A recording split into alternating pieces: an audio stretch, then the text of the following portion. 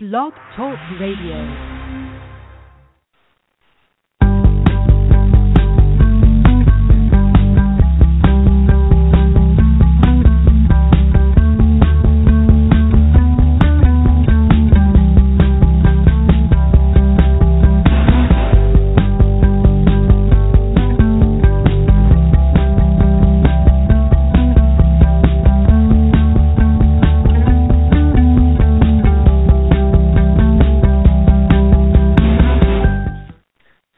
Good evening and welcome to Guys Radio. This is your host, Robert Manny, welcoming you to our show. It is Wednesday, March 25th, 2015. It's amazing that we're almost a quarter of the way through 2015 already. We're producing the show live from Harlem, USA, and we welcome you. We have a great show tonight. It's one of my favorite shows of the year because we get to talk about fantasy sports. And I know in the Guys broadcast, we've been dealing with a lot of wonderful guests, a lot of writers, a lot of metaphysical writers, some entertainment people, a couple of sports people, and a lot of dating experts, and anything really that has to do with life, love, and the pursuit of happiness. But it's all in the Guys world. And as we've discussed many times, Guys are all about when men and women can be at their best, everyone wins.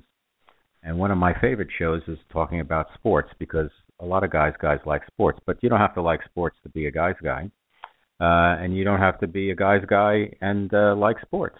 But that's what we're doing tonight, and we're going to talk about baseball. And our guest is the fantasy sports Sherpa, Scott Swaney, and Scott has a website for football. He's the fantasy football Sherpa and also the fantasy baseball Sherpa, and he's going to be on in a few moments.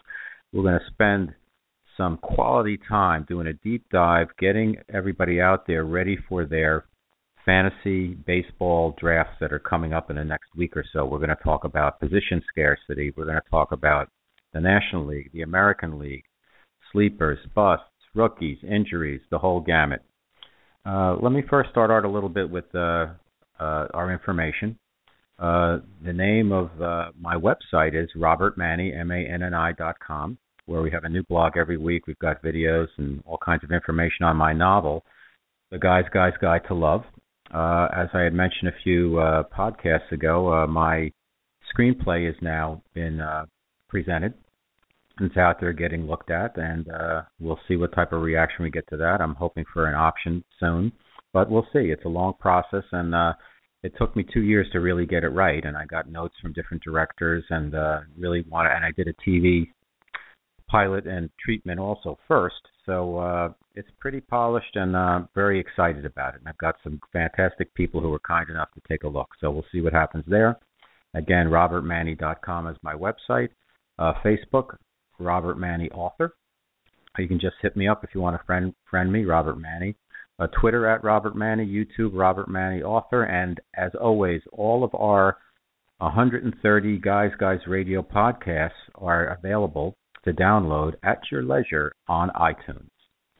If you want to call in tonight, if you have a question for myself or for the Fantasy Baseball Sherpa, Scott Swaney, the number is 347-945-5834, 347-945-5834.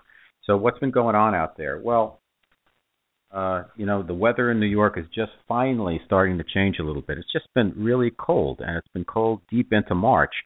Today was the first day that we kind of cracked 40s, and while it looks like now the snow is out of there, and now we're heading towards baseball season. And one of the great things about baseball, if you're not a fan, you might not understand what is the allure of baseball. Well, it has been the American pastime. It's a really old game. It takes a lot of strategy. One of the hardest things to do in any sport is to hit a ball being thrown at your way at 90 miles an hour, or sometimes more than that, with a stick basically. And it's a fun game, and it represents to a lot of people that springtime is here, and it represents renewal and hope, and the coming winter months being gone, and the coming summer months ahead. Especially for people in the northern part of the United States.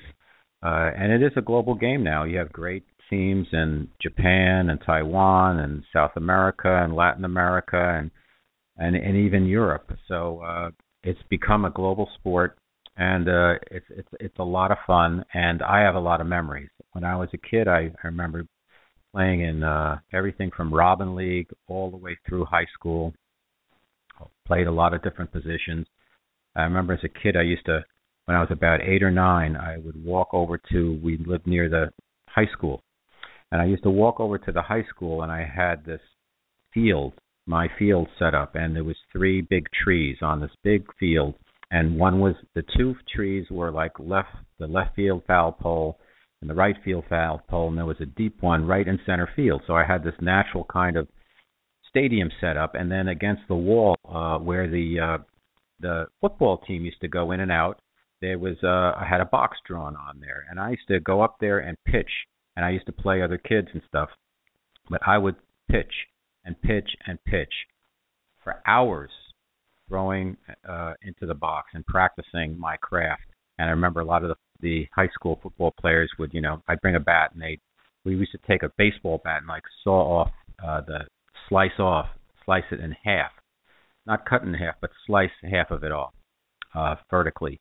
And I used to, try to strike these guys out and stuff. And, I had a lot of fun, and I spent a lot of time by myself doing that. And really, I had imagined lineups who I was pitching against. And it's just a great game.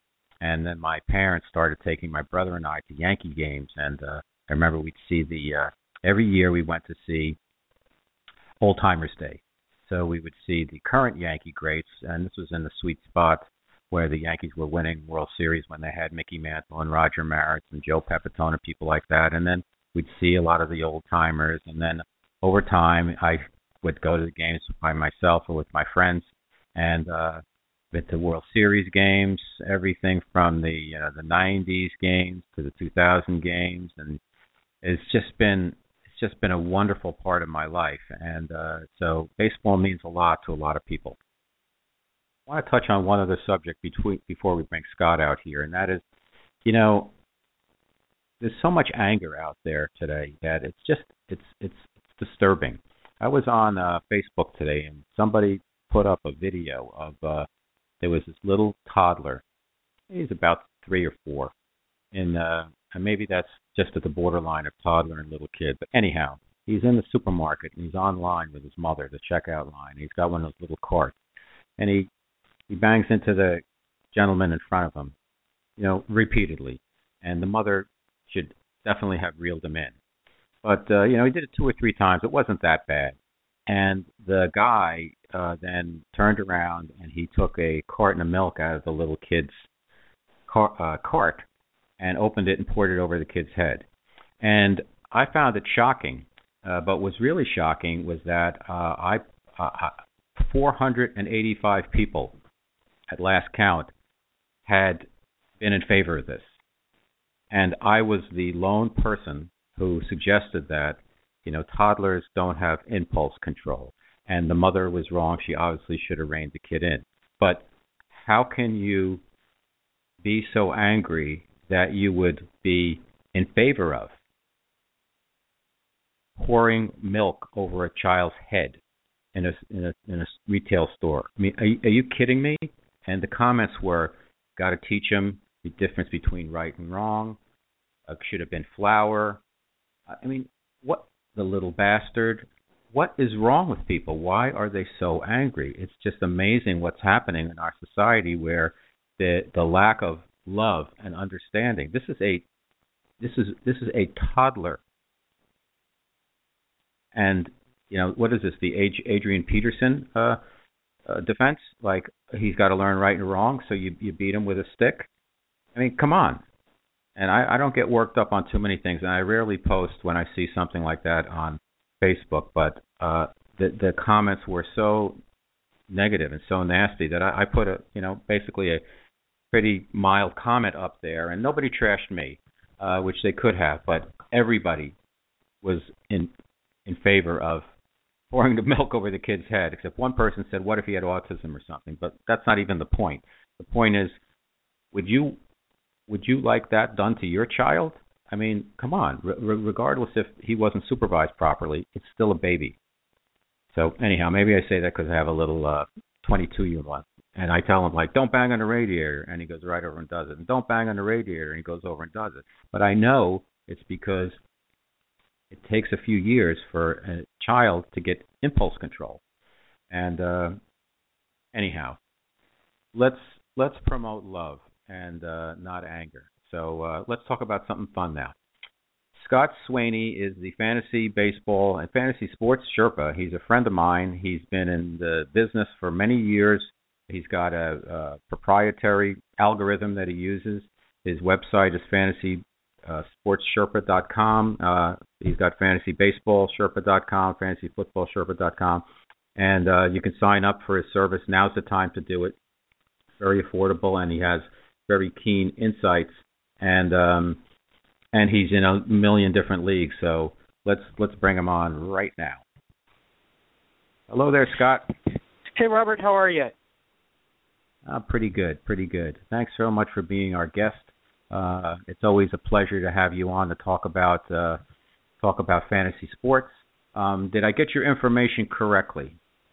Yes, you did. And yes, you did. And I'm just glad that you haven't had any incidents like that with Sky in the supermarket yet. I got to tell you, I don't want to get off subject, but I was just so shocked. And it's just that people are angry, I guess. I mean, like, these are children. Come on. But anyhow, one thing I've learned from having a young son, and I'm a older parent, if you will, is patience. You know, they will really try your patience. And you just have to suck it up and say, you know what, they don't know. And even if you say, don't do this, and they do it, they just can't help themselves. And you just have to wrap that around your head and keep going. But I was surprised that so many people, and some of them had kids too, were so pro doing something so nasty to a child. So anyhow, that's that. So let's talk about baseball. How did you actually decide that you really wanted to get into become the sports Sherpa? Well, actually, I had started out trying to come up with a new statistic that I was going to market to the 30 Major League Baseball teams in hopes of, landing a job with one of them. So I worked on this new statistic for a year and sent out feelers to all the baseball teams and didn't get too far with that. But in the course of doing that, a friend of mine, actually a woman, she offered me to, a spot co-managing her fantasy baseball team with her. So I did that. And in the course of preparing for that, I put together a lot of statistics, but there was a lot of information I wanted that I couldn't find. And so I put it together for myself, and then I figured, well, if I want it and can't find it, chances are the same holds true for the 10 million other people that play fantasy baseball. So that's where the idea for Fantasy Baseball Sherpa came from. Mm-hmm. Okay. Well, let's get right into it then. For the benefit, just real quick recap for those who are, maybe going to embark on a league for the first time, the difference between a draft, an auction, and daily games. Sure. The drafts, people choose their positions ahead of time, their draft positions, and then most drafts are what are called snake drafts, where say you had 12 people in the league, the first person drafts first, the second person drafts second, all the way to 12, and then the 12th person would have the first pick of the second round, and it just goes back and forth, snaking through the order like that for however many rounds you have. Auctions, typically you'll start out with a fixed amount of money, say $260 that you have to put your whole team together. So fantasy owners bid on players, and the idea is that you assemble the best team you can, subject to the constraints of the amount of money you have to spend and the roster positions that you have to fill. The daily games they're a hybrid. They're more like an auction in the sense that the player's value is assigned ahead of time, and then what you have to do is try to put together the best possible team, again, within a salary constraint and given the players' assigned values. The main difference is, as the name suggests, the game only lasts for one day, so you could, in theory, play 180 times during the season then. But that's the basic difference between the different types of leagues. Okay. Let's talk about the position scarcity this year. Looking at Major League Baseball, we can go American League and National League. I've been doing my research. It looks like in the American League, there's been some injuries as well as some trades and free agent signings that have led some top pitchers out of the league. So let's start with the American League and then the National League. How does this, if I'm correct, how does this impact the American League drafts and auctions as well as the National League? Well, I think you hit the nail on the head. Probably the most obvious migration, if you will. For a number of years, it seems like the players that have changed leagues have been moving from the National League to the American League. But this year, there were a number of players either traded or signed as free agents, away from the American League and into the National League, with Max Scherzer leaving Detroit and signing with Washington probably being the most prominent example of that. So there's definitely fewer top-notch pitchers in the American League this year. I also think that second base tends to be a position that is pretty hard to fill if you don't get one of the top guys. And the way I judge that is, you sort of go through the rankings and then figure out, are your middle infielders going to come from the second base or the shortstop position? And it seems in the majority of the rankings in the leagues that I've done so far, the majority of the middle infielders are coming from shortstop and the majority of the corner infielders are coming from first base. So I would say second base and third base, tend to be a little bit on the short end of the talent stick this year. And would that be both leagues? Yeah, as a general rule, that's true for both leagues. So, yes. Now, go ahead. No, go ahead. No, I was just going to say, in general, when somebody says position scarcity, what they're talking about, I mean, there's certainly, equal number of players at, all the positions in terms of, starting number of players, in each league, since there's an equal number of teams in each league. But what position scarcity means to me is you're looking for where are the drop-offs in talent, from one position to the next, and the drop-offs tend to be really steep at certain positions like second base and third base, where you have a few really talented options, and after that a bunch of mediocre or subpar options. So when I say position scarcity, that's what I mean. It's not any harder to find a second baseman in one league than it is in the other, but to find somebody that is a top talent is harder. Someone that's not going to hurt your team, that's much harder, and at certain positions like second base and third base.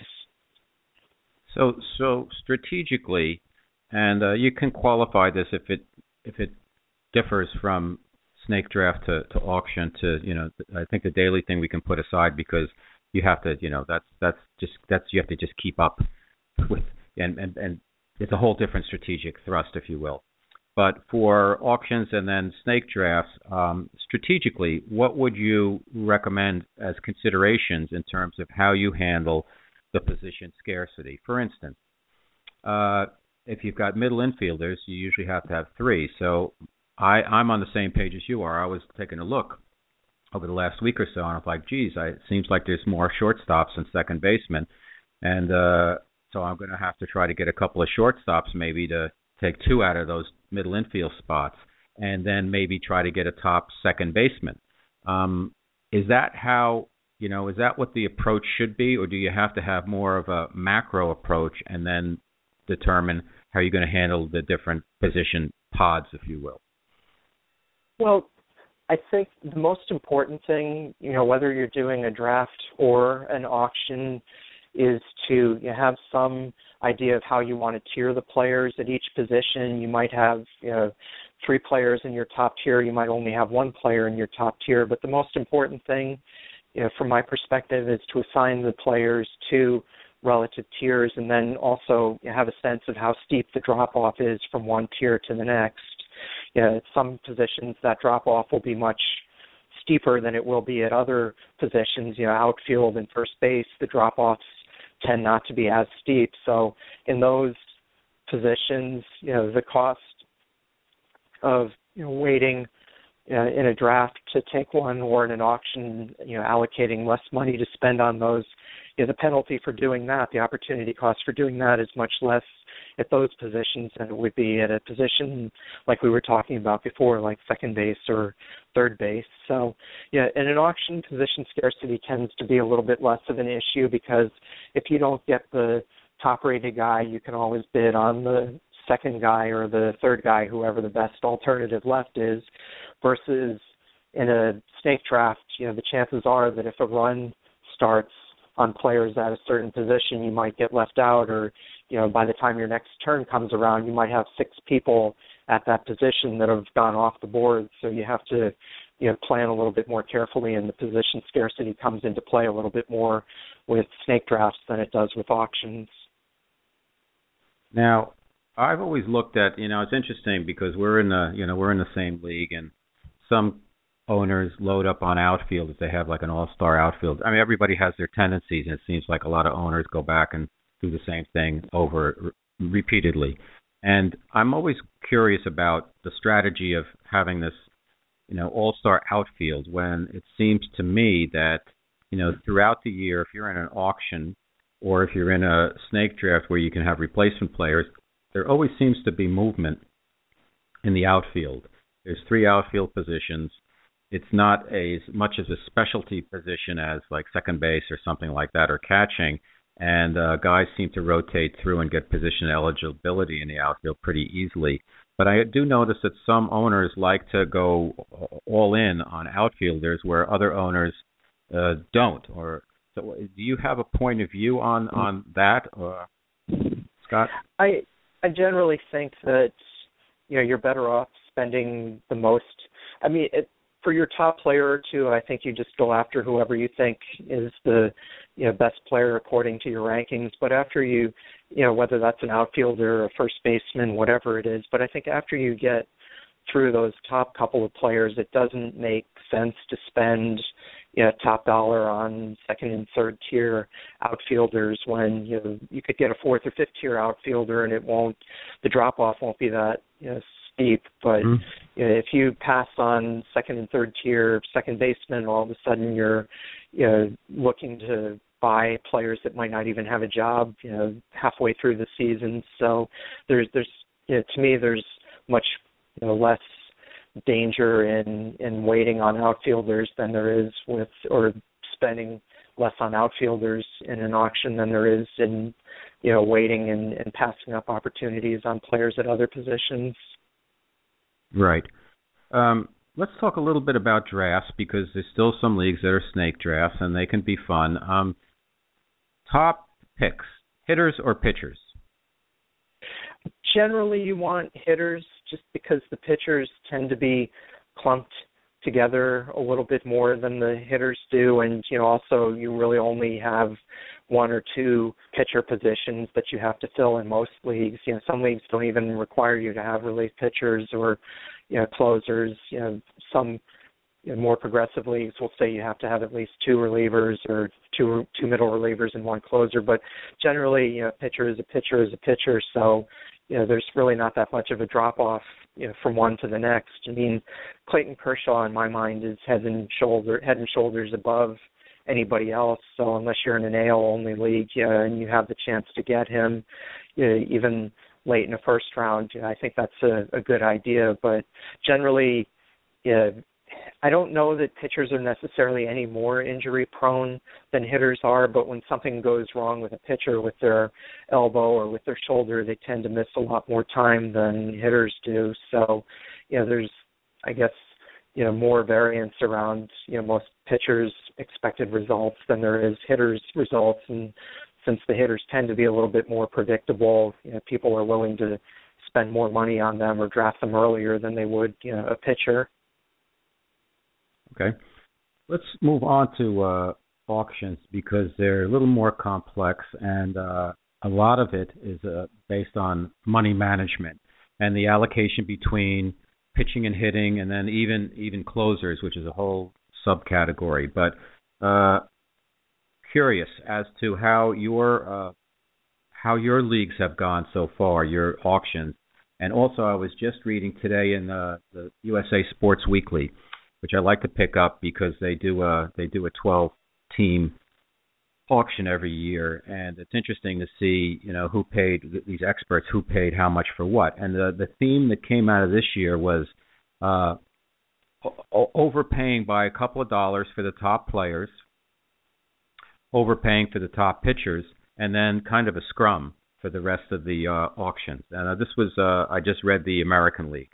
I haven't gotten to read the National League yet. But in your experience this year, for your own involvement in different leagues, what themes have you seen taking place based on the player movement between leagues that we talked about, the more reliability of hitters, and some of the hit and miss aspects of pitching? Although everything I read seems to say you better get a stud pitcher or two pretty good guys, because you're lost if you're scraping around with these fourth starters across the board. Yeah, the one thing that I've noticed is, or the one adjustment that I've made this year relative to past years. In past years, for instance, I would do my auction values, and I might think there would only be 4 or 5 players that just according to mathematical calculations would go for $1. But if you look at your league's history and you see that there are 10 or 20 guys that go for $1, then you should really adjust your auction values ahead of time and say, okay, I know that the bottom 10, 20 players are going to go for $1, and then just reallocate those extra dollars upwards to the better players. And I find that makes a real difference. And if you ever find yourself consistently, going $1 or $2, feeling like you're falling $1 or $2 short, or going $1 or $2 more than you want to on players, there's a good chance that that's the reason that you're not, properly reflecting the number of $1 players in your league versus, what the calculated values might suggest. So, for instance, I was in a league this past weekend where I thought, just based on my calculations, that there should be 5 to 10 $1 players, but it turned out there were, I think, 25 or 30. So that's an extra $15-$20 in the auction that all of a sudden gets freed up to spend on better players. So, I think it's important to recognize something like that and adjust for it ahead of time. Let's talk about injuries this year. We noticed that some of the top players are already injured, and then we have some question mark guys. Like in the American League, you've got Tanaka on the Yankees, Chris Sale. It looks like he's got a broken foot, but it's coming back. Garrett Richards. I'm not sure in the National League, but let's talk about some of the key injuries in both leagues from your perspective, Scott. Right. I mean, the pitchers that you mentioned there, I think the one I'd probably be least worried about there is Sale, because he broke his foot, but is apparently moving around again and starting to throw again. So it sounds like he'll only miss a few starts. So he's somebody that I wouldn't discount too much. You also mentioned Masahiro Tanaka on the Yankees. I would avoid him like the plague this year. I mean, who knows, with a partially torn ligament in his elbow, whether that's going to last 5 more pitches or 5 more years, you don't really know. But if I had to give an over or under, I would say his arm is probably shot by midway through the season, and then you're left having spent pretty good coin on a guy that can't help you for another year and a half. So. Garrett Richards, I think his was a leg injury, if I remember correctly. Yes. And I think it was his patellar tendon or something like that. That's a pretty serious injury, and you always worry because the guys have to push off and plant on their legs that, you need, but I imagine that they're not going to let him pitch until they feel like they're confident that he's fully healed, and it sounds like he's healing ahead of schedule. And so someone like that, again, like Sale, maybe discount him a few dollars, but not too much, because it doesn't sound like he's going to miss more than, first few weeks of the season. Once a guy is projected to miss more than, say, the first month of the season, then I get really leery of spending any money on them at an auction or, drafting them in the regular rounds of a draft. If my league has bench spots and there's somebody like the guys I don't know, say Patrick Corbin for the Arizona Diamondbacks or Matt Moore for the Tampa Bay Rays, who's going to come back in the middle of the season, maybe it's worth spending a couple dollars on that person in an auction, or buying them or drafting them in the reserve rounds of the snake draft and stashing them on your roster, and then it's almost like you get a free jolt to your improvement to your roster when they do come back. But in general, I think unless you're pretty sure and the reports are positive on the guy as to when they're going to get back, I tend to stay away from players that I know are injured at the beginning of the season. There are enough players on your team that, even if you started out with a fully healthy roster, there are enough players that just through random luck are going to get injured. And so, you don't want to put yourself any more in the hole by starting off the season with a bunch of players that are known to be hurt. Let's talk about the top players in both leagues, and you can go by position or just top players in general. I guess American League, we'd have to say, Mike Trout seems to be a consensus. Who do you think in the National League? Yeah, I mean, if you're willing to take a top pick on a pitcher, I think Clayton Kershaw is just head and shoulders above anybody else. At his position, regardless, of pitchers or non-pitchers. But he's probably my top-ranked, player in the National League from a pitcher perspective. From a hitter's perspective, I really love Andrew McCutchen and Paul Goldschmidt and guys like that in the National League. Troy Tulowitzki, if he could ever stay healthy for a full season, would probably be a top pick. But again, he's had enough seasons where he's proven that he can't seem to stay healthy for a whole season that I wouldn't invest a top pick in him. From a position scarcity standpoint, Buster Posey, kind of like Kershaw, is another player who at catcher is pretty much head and shoulders above anybody else at his position. So he's somebody else that I would be willing to spend a high pick on in a draft or spend a lot of money on in an auction. Same thing with Robinson Cano at second base. Those are some of the guys that come to mind immediately. Okay, this is Guys Radio. Our guest is Scott Swaney, the Fantasy Baseball Sherpa. If you want to give us a call, 347-945-5834. Let's talk about rookies, because it seems like over the years, the more and more rookies seem to see the light of day in terms of playing time in the majors. And I'm reading about a lot of new guys this year. This kid, Micah Johnson on Chicago, is apparently going to be the starting second baseman. We've got this Brian Buxton on Minnesota. What are some of your top, if he even makes the team, what are your top rookie names that we should keep our eyes out for? Probably the one that's been getting the most attention during spring training has been Chris Bryant, the third baseman, or maybe he's going to become an outfielder, but with the resurgent Chicago Cubs, he's somebody that, I think he has 9 home runs in spring training already in just 26 or 28 at-bats, so he's definitely caused quite a stir, and, he's not a fluke, that came out of nowhere. He's somebody that's definitely been on people's radar for at least the last couple of years. But, and I don't, again, you have to take spring training stats with, many grains of salt. For instance, Jack Cust, I remember, led, all the players in spring training home runs a year ago. And I think now he's, struggling to, stay in the minor leagues. With Toronto or whoever he's with now. So you can't put too much weight in that. But Chris Bryant looks to be the real deal. The only real intrigue with him at this point is whether he's going to wind up on the Cubs opening day roster or whether, in all likelihood, they'll send him down for the minor leagues for a couple of weeks to delay his arbitration clock enough that they would gain an extra year of control over him. Some other names, you mentioned Micah Johnson for the second baseman for the White Sox. Taijuan Walker, the pitcher for the Mariners. He's also been on people's radar screens for a while. Mookie Betts, who had a cup of coffee with the Red Sox at the end of last year, I think is going to be very impressive. And staying with the same team, Rusney Castillo, the outfielder that the Red Sox signed to a big contract from Cuba last year, I think he's also going to be somebody that makes a big impact.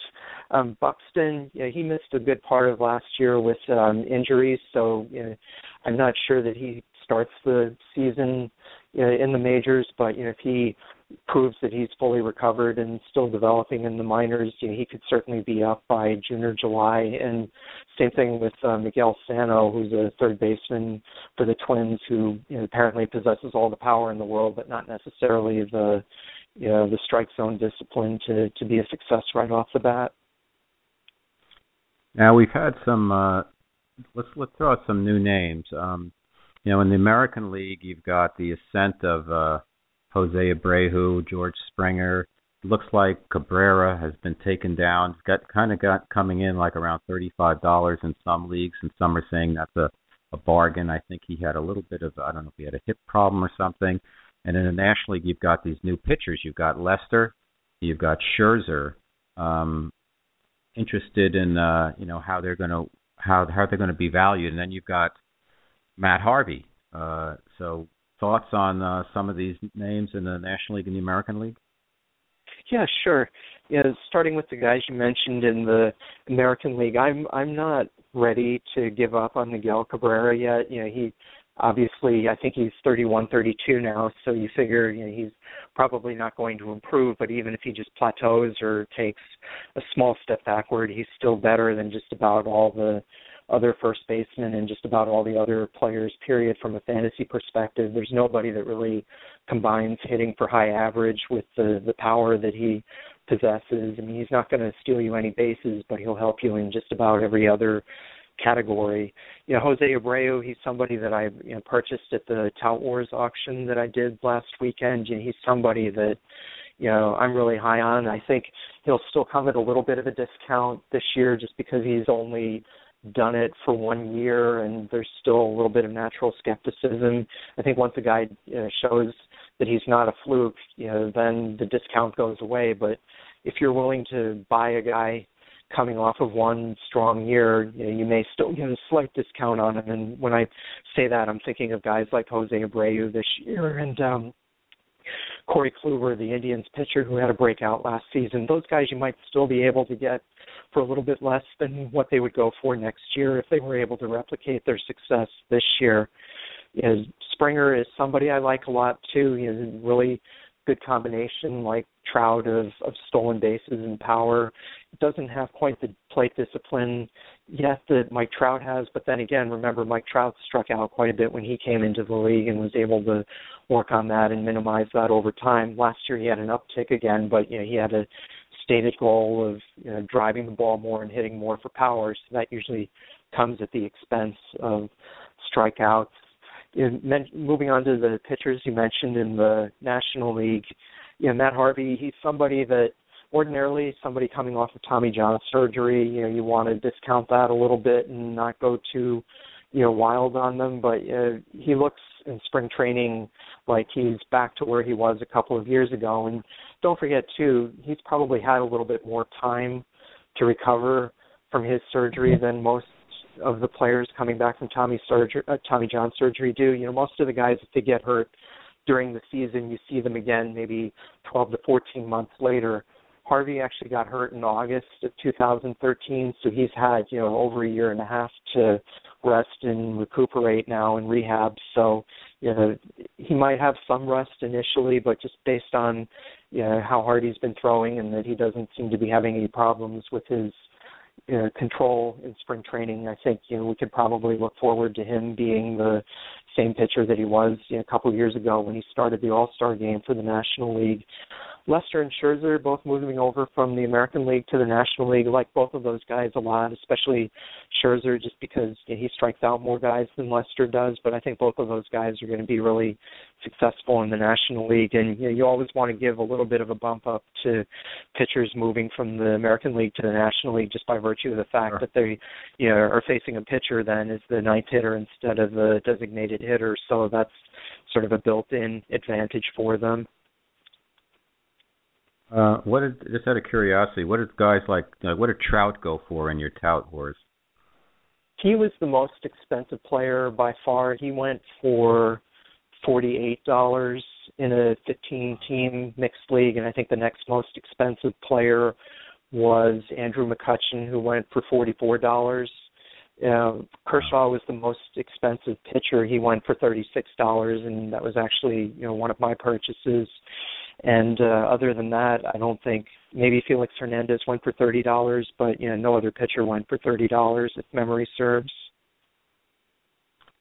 Let's talk about some sleepers because it seems like from what I've read about some of these auctions, and correct me if I'm wrong, that the stars are getting people are paying retail plus for them, and but there's some scarcity with the superstars now. And particularly with the pitchers, and there's a bunch of good first basemen, but after that, you've got a couple of second basemen, a couple of third basemen, and there's a drop off. There's a lot of outfielders. So let's talk about sleepers in the American League and the National League. Guys to look out for. Guys who are on the way up that may come in a little bit under the radar for our listeners. Right. I mentioned Rusney Castillo already for the Red Sox and Mookie Betts. I think both of those guys are a little bit undervalued, but of course, as rookies, who didn't get to play much last year, you would sort of expect that. Yan Gomes, the catcher with the Cleveland Indians, is somebody that I'm really impressed by. He's just not real flashy. He doesn't get a lot of publicity, but he's somebody that could easily give you 15 to 20 home runs, pretty good batting average, 280 batting average, 70 RBIs, and he's not going to run much. But then again, not many catchers do. But he's somebody. I really love. Josh Donaldson, who's certainly not a sleeper, but I like him a lot more playing in Toronto than I did in Oakland, just because he'll get half his games in a much smaller ballpark. If you want other names that people may not be as familiar with, I think Steven Souza, who's an outfielder for Tampa Bay, is somebody that I would keep my eye on. That's another name that comes to mind. Cole Calhoun with the Angels, I think, is still somebody that probably doesn't get enough respect. Rajai Davis, depending on whether he or Anthony Ghost win the center field job in Detroit, I think he's somebody that, he's a little bit older, but, people underestimate, the amount of power he brings in addition to the steals. He's somebody that could steal 50, 60 bases if he played every day and also, hit 10, 15 home runs, and that's a pretty unusual combination to find. Leonys Martin with the Rangers is another guy that I think a lot of people don't necessarily realize how good he is, and you might get him at a slight discount in an auction, or be able to find him a little bit later in a draft than you might expect. Okay, how about a lot of great names here to look out for? Busts, players that have been highly touted. Maybe they're on the downside. Maybe they just had a good year last year. Maybe they had a not good year last year and they're headed out. Like maybe I'll put somebody out there like Matt Dominguez or Juan Castro on the Astros. Yeah, I mean, I look at some guys that I just don't really see them having lived up to their hype, and I'll throw out an example from each league. I think in the American League, Manny Machado with the Orioles, third baseman, is somebody that I don't think his production to date has justified the hype, and there's certainly, he's still young enough that he could certainly improve. I think he's only 23, 24, and usually you hear of hitters being in their peak when they're 27 to 31 range generally, but he's somebody that I haven't really seen a lot of improvement from him in the couple of years that he's been in the league, and like I said, a few injury concerns there, but I really don't understand why people are willing to pay as much as they are for somebody that, if you just looked at his stats, you would think he's a rather mediocre American League third baseman rather than the future all-star that people seem to be willing to pay for. Moving over to the National League, one name that got a lot of mention this offseason was Justin Upton, who got traded from the Braves to the Padres. But yeah, I mean, his brother, BJ or Melvin or whatever he's going by this year, he's sort of a lost cause, I think. But even Justin Upton, who's certainly more talented than BJ and has a better track record, I just think a lot of people are willing to pay for him, top dollar, or draft him in the first or second round of a snake draft, and I just don't really see that that's worth doing. Dee Gordon, who had a breakout season last year for the Dodgers, is somebody else I'd be leery of this year. He got traded to Miami, and his main asset is his speed, but there's some question of whether he's going to be able to maintain a high enough average to make that speed worthwhile. The old adage about you can't steal first base. He's somebody I'd be a little bit leery of, and that I think is generally going for a little bit more money than I think is justified. How about closers? Let's talk about closers a little bit. National League, American League. There's a handful of guys who are locked in. The Greg Holland, Dave Robertson, the American League, and then maybe Zach Britton, Cody Allen, and then it seems at Houston Street. But it seems like there's, as always, a lot of these roles are up for grabs. What's your take on what's going on in both leagues, closer-wise, and what's your advice strategically for our listeners who are entering their draft or auction in the next week or so? Sure. One thing that I've done a little bit differently this year than I have in previous years. In previous years, I've generally lumped all pitchers together and said, all right, I'm going to spend, the general rule of thumb is 70% of your auction budget on hitters and 30% on pitchers. Within that, there's a lot of variation. Some people will want to pay, within their pitching budget, will want to pay top dollar for starting pitchers because their job tends to be more secure than that of a closer. But what I've actually started doing this year is even subdividing my pitching budget up, and say I allocated 30% of my total budget to pitchers. I might now allocate 20% of that to starting pitchers and 10% of that to closers. So if I'm allocating 10% of the $260 budget to the closers, that gives me $26 to spend. I'm probably only going to get one top-ranked closer if I'm, willing to pay, that much. But, $26 will probably buy me one top-shelf closer and then one guy, sort of in the third or fourth tier. The other option to that would be to go more with some middle-tier options and try to get, I think you mentioned Houston Street and Cody Allen. Those are guys that are both in that, second and third tier. Those guys might be worth, trying to get two of those as opposed to, Greg Holland and then, pairing him with, whoever the closer for Tampa turns out to be this year. But, generally there's a couple of top options in each league. You mentioned the two in the American League, Greg Holland, and I don't think a lot of people realize yet how good David Robertson is, but, he left the Yankees this year and he'll be the White Sox closer this year, and I think he'll be somebody that, now that he's switched teams and gotten the spotlight that comes with a high-profile free agent contract, I think more people are going to realize just how good he is. In the National League, you also have a couple of top options, those being Craig Kimbrell with the Braves and Aroldis Chapman with the Reds. I think generally what I try to do when I'm looking at closers, whether it's a mixed league auction or, say, an AL-only auction, is just to separate the closers into tiers, and then maybe I have A, B, and C, with A being the top shelf guys, B being the guys that might not be quite that good but still have guaranteed jobs, and then C being the guys that, you're really not sure if they're going to have a job next month, much less 3 months from now. And, I'm looking at guys like Joe Nathan when I say that. But, I generally try to stay away from the guys that I would call Tier C guys and, see if I can't get one or two guys in Tier B a little more cheaply. And, certainly if any of the Tier A guys fall below, the price that I think they're worth, I'll, stretch a little bit and try to get them. But generally, I think those guys tend to go for more than I'm willing to spend in an auction. Okay.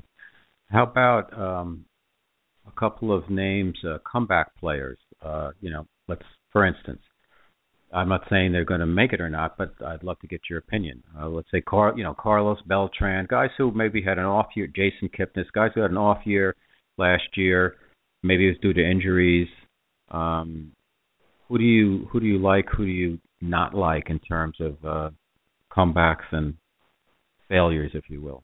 Yeah, I think the two guys that you just mentioned are real interesting comparisons, because on the one hand, Beltran is, I think, 37 now, if I'm not mistaken. He's been around for quite a while, and for the last 5-6 years, he's been a known injury risk. So buyer beware if you're going to invest a roster spot in someone like that. I mean, he could pay off very handsomely for you if you get him at a discount and he happens to stay healthy and play 140 games during the season. But it's just as likely that he'll get hurt and you'll wind up getting 90 to 100 games out of him and having buyer's remorse with him. Kipnis is a different story just because he's a lot younger. I think he's 26, 27, and someone like that, I'm willing to give a pass on one bad season, and especially if there was some injury that may not have been previously disclosed. I mean, with him, he did miss some time during the season, so that was a known injury. But I have more optimism for a bounce back from him than I do from Beltran.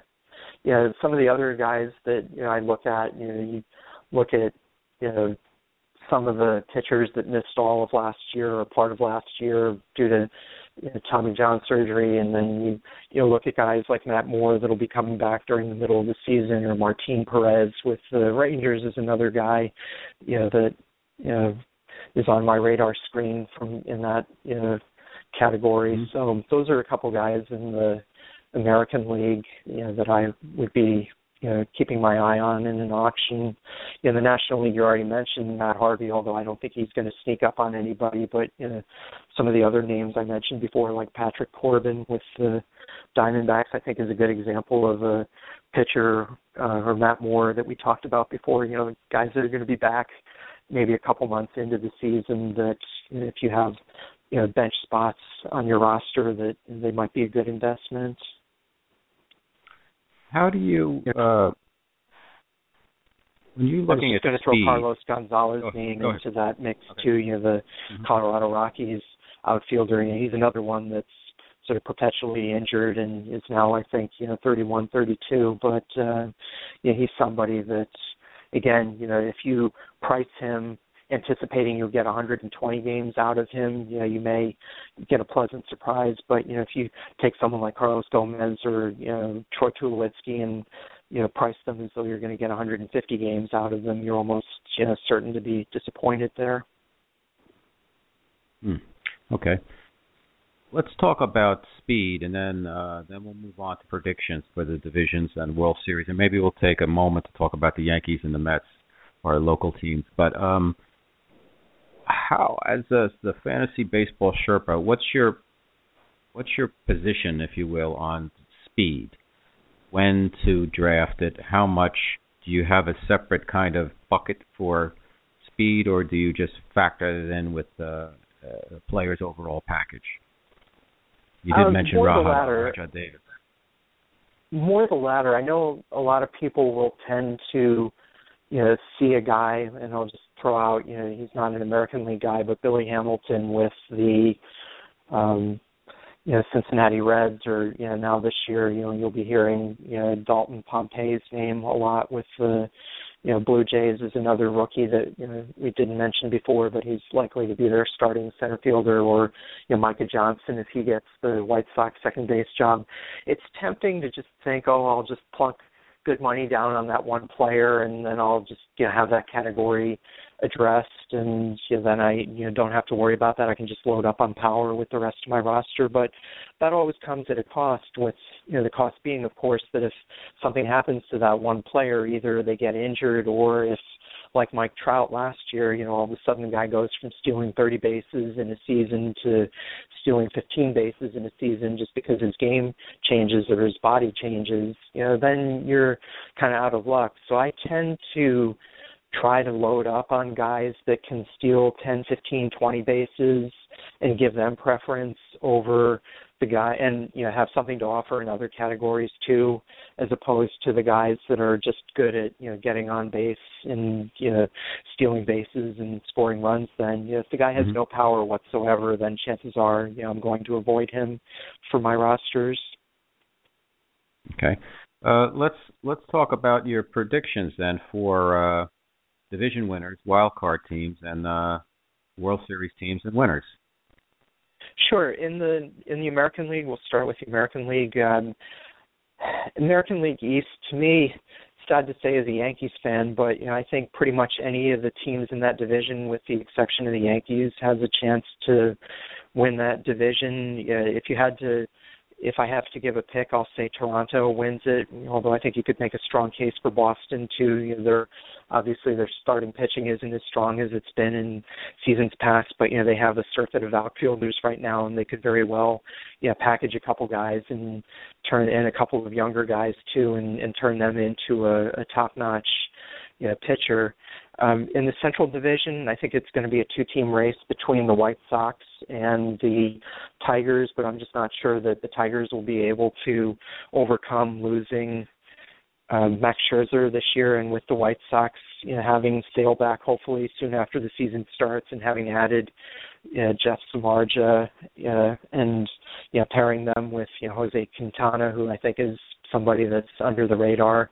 I think they have their top three starting pitchers are just about as good as anybody's, with the possible exception of the Washington Nationals. So I like Toronto, the White Sox, and I also like the Los Angeles Angels out west. A lot of people are going to be picking Seattle, and I actually would pen them in for a wild card spot along with Detroit. But I think if Garrett Richards comes back the way he's supposed to, and Matt Shoemaker pitches anything close to the way he did last year, that they're going to be able to withstand the loss of Josh Hamilton for the at least a couple months, and more likely longer than that if he actually for his drug relapse. In the National League, I like the Nationals to win the National League East rather easily. I don't think any team's going to come close to them. The Central Division, I think, is going to be the most interesting. The National League Central, I think, will be the most interesting division in baseball. I think any one of four teams could win that, with St. Louis being my pick over the Cubs, and then Pittsburgh and Cincinnati not being far behind. In the West, I like the Dodgers, and if I have to pick two wildcard teams, I'll go with Chicago and San Francisco. Looking at the playoffs, I like Washington and the White Sox, mainly on the strength of their starting pitching. And if those two teams meet in the World Series, again, just based on the strength of starting pitching, I'll predict Washington to win the World Series. But for what it's worth, I think I also picked them last year on the strength of their starting pitching, and I think I picked Washington and Detroit last year, and they both looked good on paper before the season, but neither one of them was still standing by the time it got to the World Series. Well, fantastic. No playoffs for the Mets. No, I think they'll be a 500 team, but I think that's not going to be enough to challenge. I think you're going to have to win 86, 87 games to get into the NL playoffs. And, while that's certainly, within the possible range for them, I don't see that as happening. I think teams like Chicago and even San Francisco, in spite of the power that they've lost, I think have higher upsides than the Mets do. And unfortunately for our Yankees, again, and it's based on the assumption that Tanaka is probably gone by midway through the season. I just don't think that they're, going to have enough pitching, and I think their offense is still going to be pretty anemic this year. Okay, well, fantastic. Well, this has been Guys Radio. Our special guest, Scott Swaney, the Fantasy Sports Sherpa, tonight wearing his Fantasy Baseball Sherpa hat. Scott, could you tell our listeners a little bit where they can find you and where they can sign up with your service now, since the season is upon us and it's time to take advantage of your insights? Yes, thanks, Robert. My website is fantasybaseballsherpa, SHERPA.com, And, right now I've got my preseason projections there. It's a customizable product that helps you rank players before your draft or auction. I also have an in-season product that, sort of carries that same idea of player rankings through, to the regular season. You can also find me on Twitter, fantasy_Sherpa, and I'm always happy to, get feedback and, answer people's questions, as I can. Fantastic. And I will look forward to seeing you on Monday night. Sounds great, Robert. Thanks so much for having me on the show, and I'll look forward to seeing you Monday night, too. All right. Well, thanks so much. That's been our show for this evening. Our special guest, Scott Swaney, the Fantasy Sports Sherpa. Please check out his websites. Great information for baseball, great information for football, fantasybaseballsherpa.com, fantasyfootballsherpa.com. Next week, our guest is Art Markham. He's a New Age author. He has a how-to book we're going to talk about on time management.